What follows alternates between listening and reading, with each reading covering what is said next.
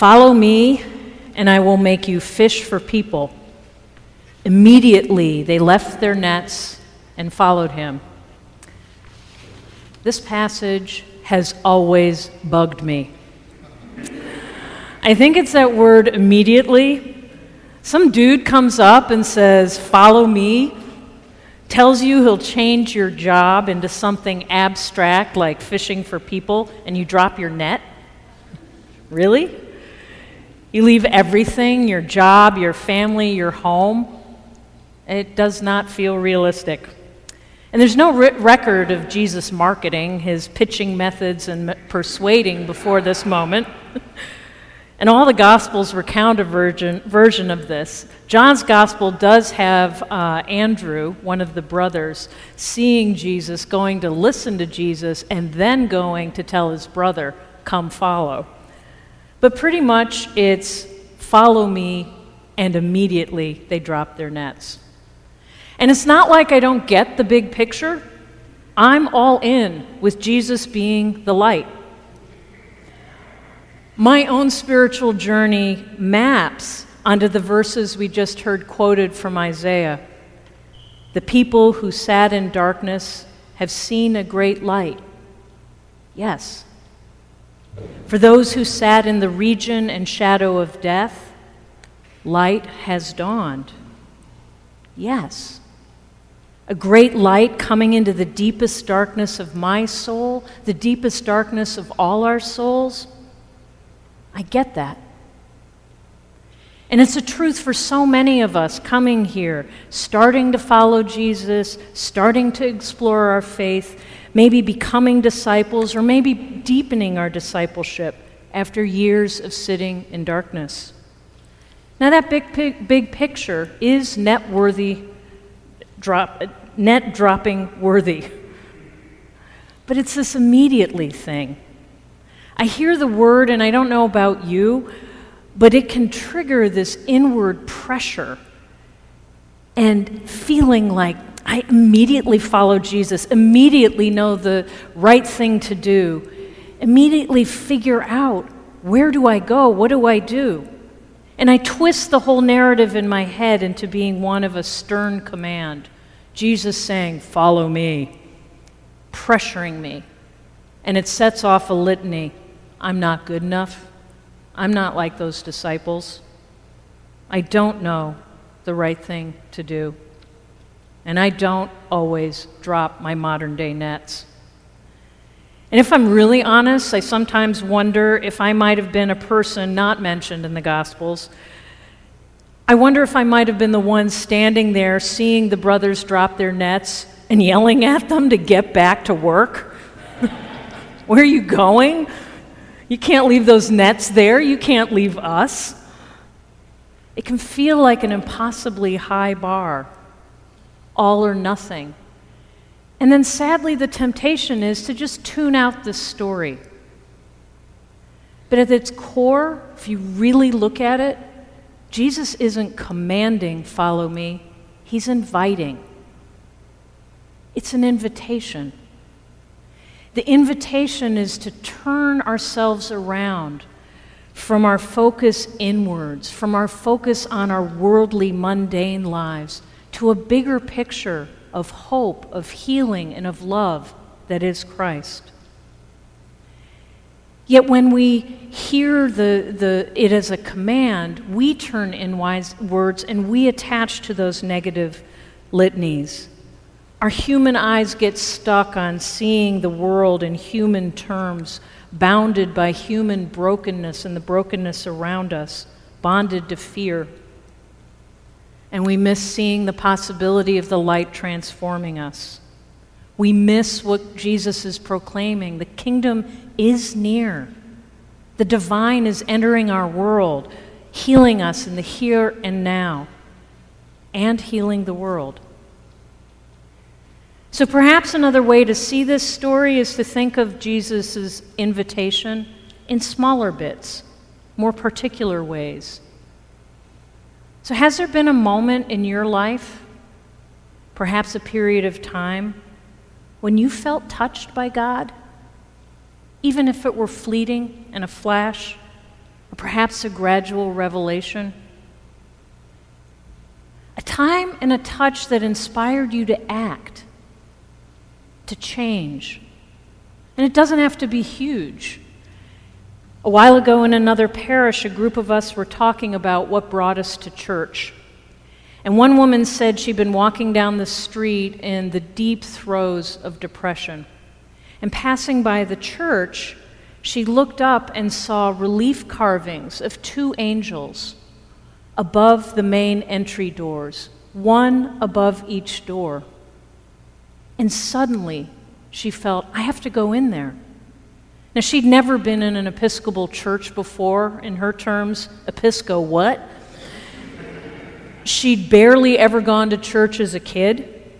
But seeing those angels touched her, broke through the darkness of her depression so deeply she knew, I have to go in.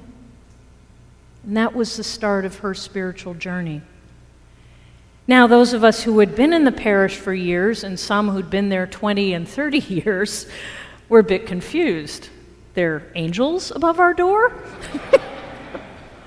We had never seen them. Yet that's how Jesus called her and invited her. Follow me. Immediately, she did.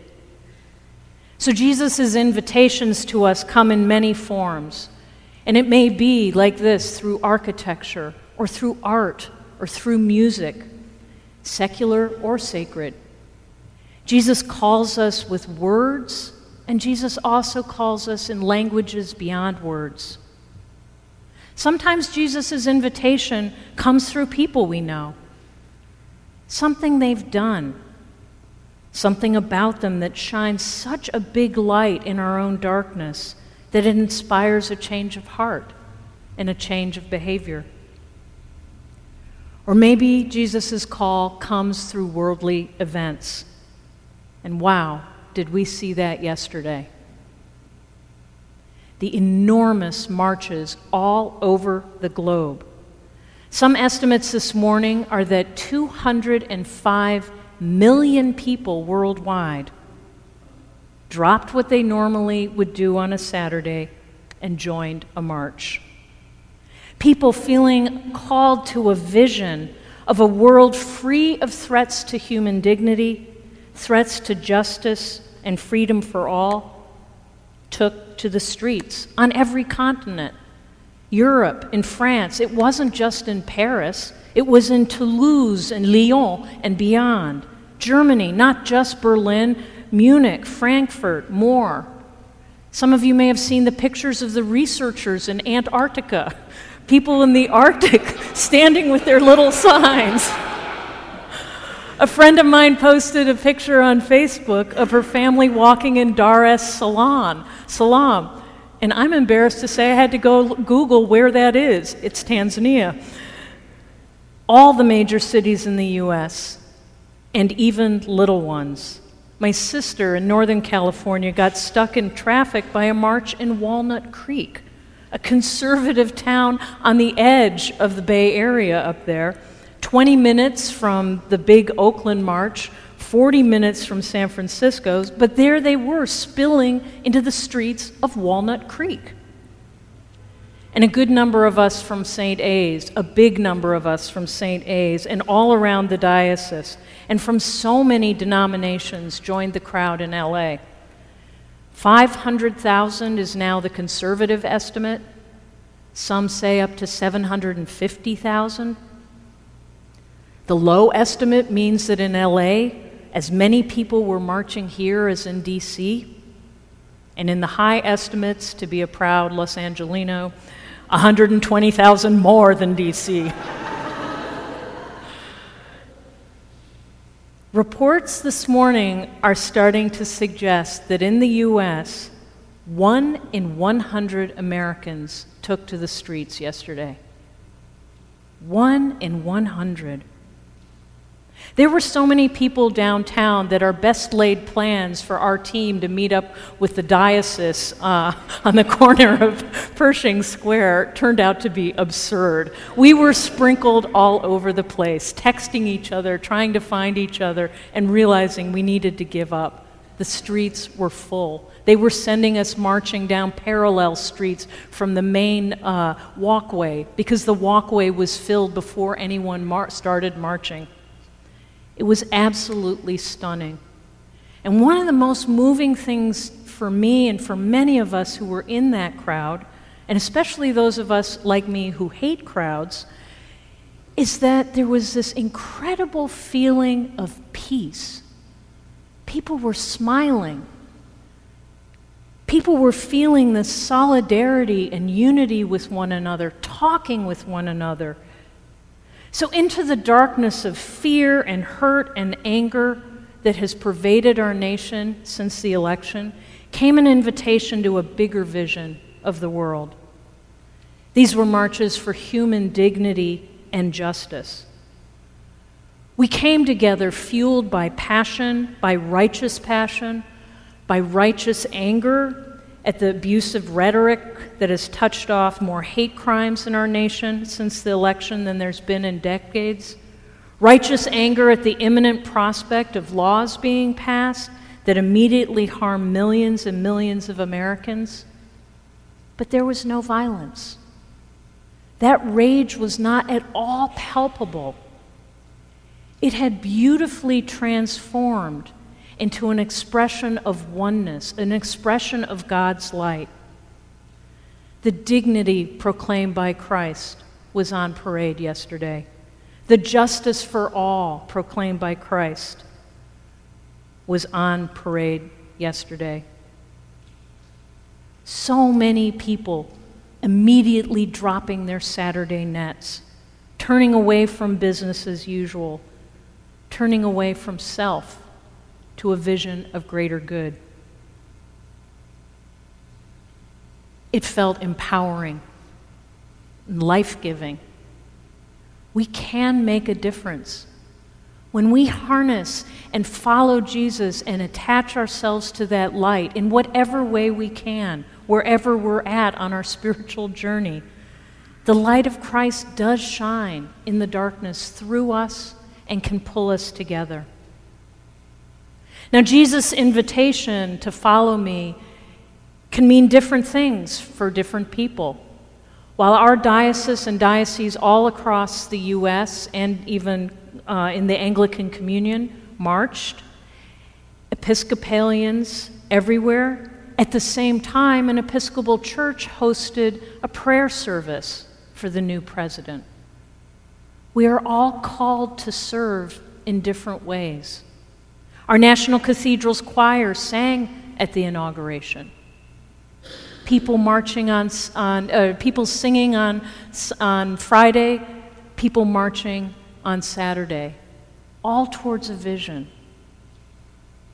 Now, it's not easy to tell Jesus' call from the many pressures and noise of our daily life. And I dare say yesterday, many of the people here in LA that came out took a look outside and said, wow, it's not raining. Maybe I really will go. How do we hear God when there's so much noise in our heads and in our lives? A wise spiritual director once told me when I was all twisted up about a life decision, and I couldn't tell the difference between a pile of instincts and pressures. What's God's voice? What's my voice? They all sounded the same. And she said, Jesus' call is the one that has no urgency. It's the one that quietly persists underneath the noise. Now, sometimes that can be immediately clear, like it was for so many yesterday. But sometimes it takes a while to emerge. Days, weeks, months, years. That call may be the thing inside we've always felt is right and good, but that call can also be the thing inside that scares the bleep out of us, the thing we don't want to do.